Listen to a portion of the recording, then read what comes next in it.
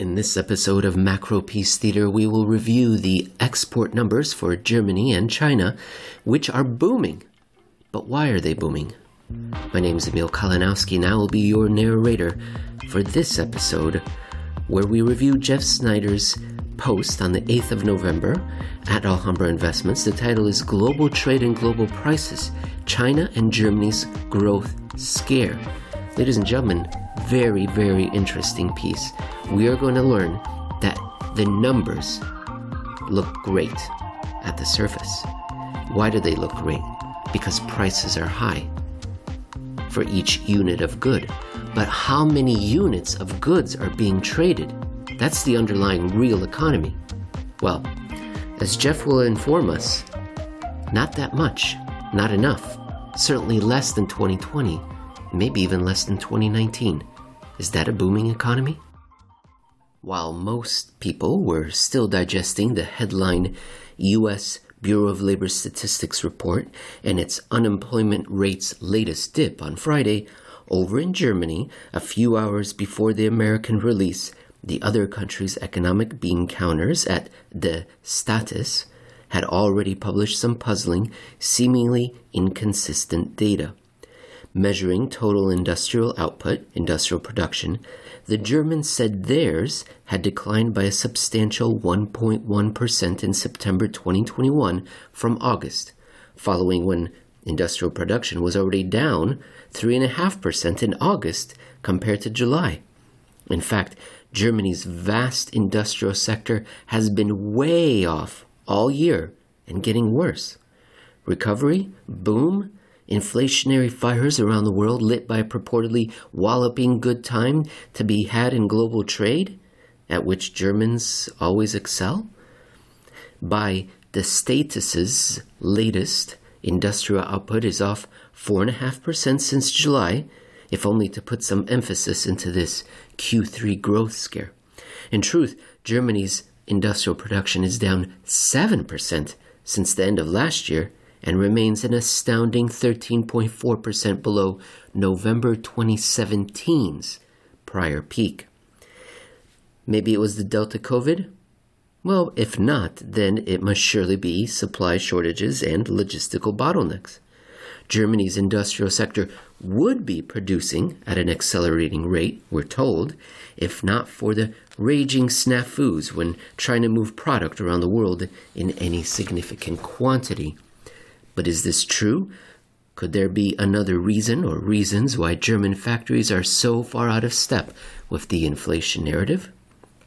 The fact that IP is behaving totally different when compared with other data regarding the flow of goods, particularly those heading out of the country, is, at first, confusing. We start with low and sinking production levels, yet find total German exports to be booming. This difference cannot be accounted for by domestic weakness either. Whereas production is dropping, exports remain noticeably sky high. Priced in euros, outbound goods were up 14.5% year over year in August. That's the latest data. Priced in dollars, practically the same, 14% year over year. At the margins, there seems to be a huge amount of missing manufacturing.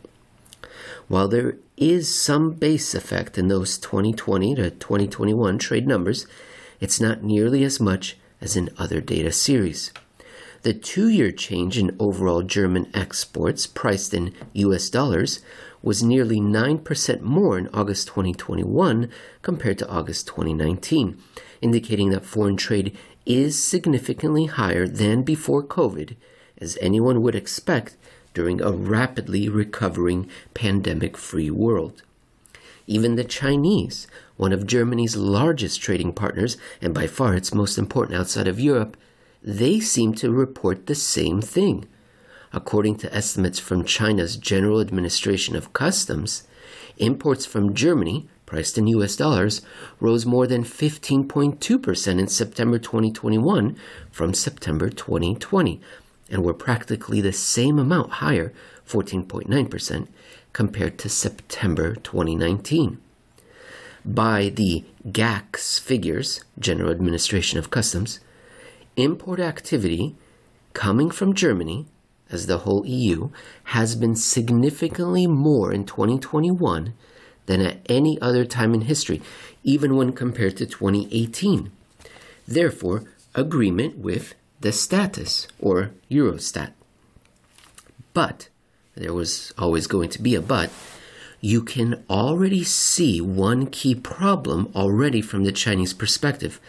While imports coming from Europe, Germany, seem pretty high, they did top out at the end of last year. In effect, import action being moved in from the developed world, including the US, has been decreasing throughout 2021, consistent with PMI data as well as China's own industrial series, industrial production. So, the marginal direction lower of Germany's, like China's, industrial production makes sense given the German economy's substantial exposure to Chinese demand for German and other goods. Still, why didn't industrial production in Germany go so much farther ahead, like exports, before this year's slowdown? The whole difference is actually prices. Typically, when considering all price factors behind any trade trends using US dollar terms, the issue is the exchange value. When it goes down, reflation, that has both a positive effect on volume, up, as well as transactions, cheaper. In this case, we are actually dealing with a non-currency issue in the form of this whole inflation. Supply bottlenecks and shipping problems increasing the list prices of many of these marginal goods regardless of a rising dollar exchange value this year. The Chinese report that the US dollar balance of trade from Germany, Europe, and even the US is much higher in 2021. From the German perspective of total exports moved out to the rest of the world, it is basically the same thing, also priced in US dollars as well as in euros.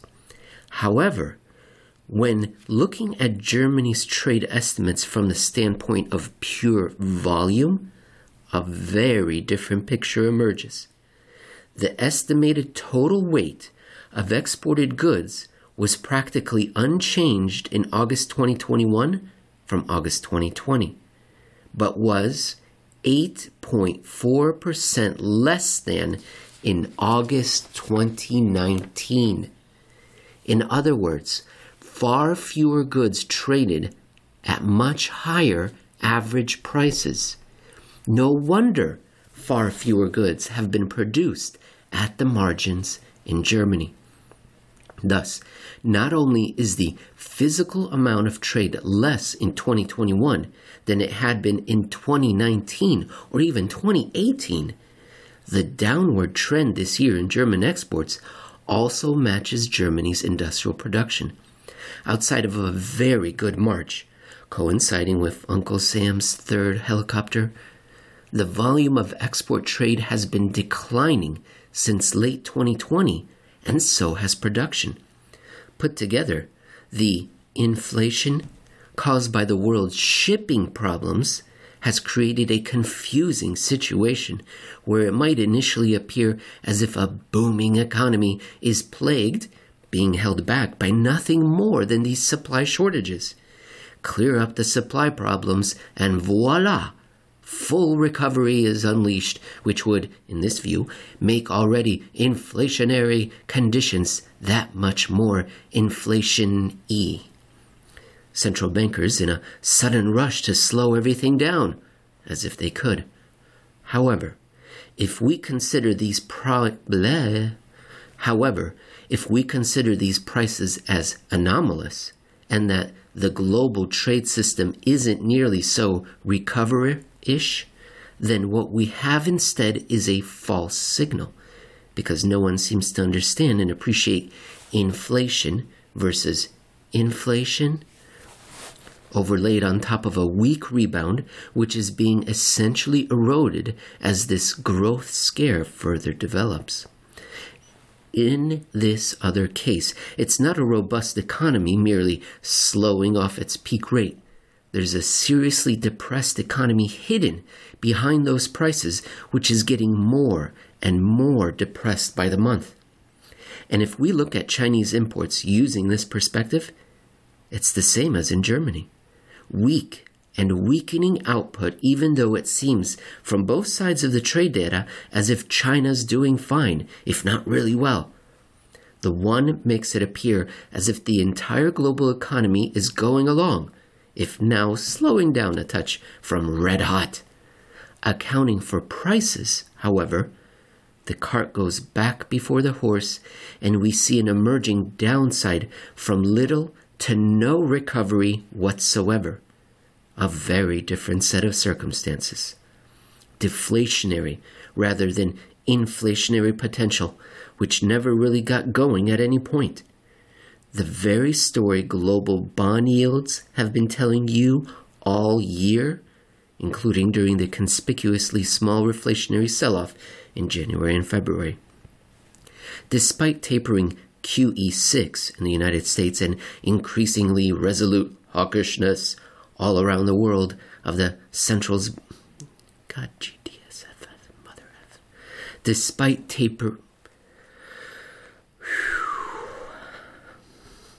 despite tapering QE6 in the US and increasingly resolute hawkishness all around the rest of the world's central banks, the Bank of England notwithstanding, low rates continue to dominate as if none of the things the hawks are watching, including these prices, have anything to do with reality.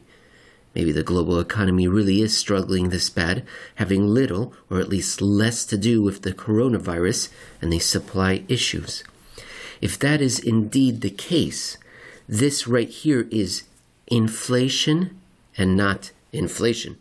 Therefore, a global economy in the midst of adjusting to it. Transitory.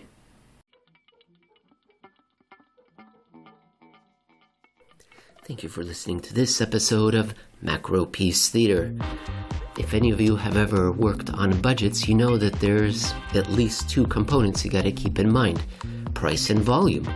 Maybe the total number looks good, but if you adjust for prices, maybe the volume is not so encouraging. And that's exactly what Jeff did here at a macro level for China and Germany. And we see some distressing news. Can you believe that actual volume levels are negative relative to 2019? But they look positive because prices are through the roof.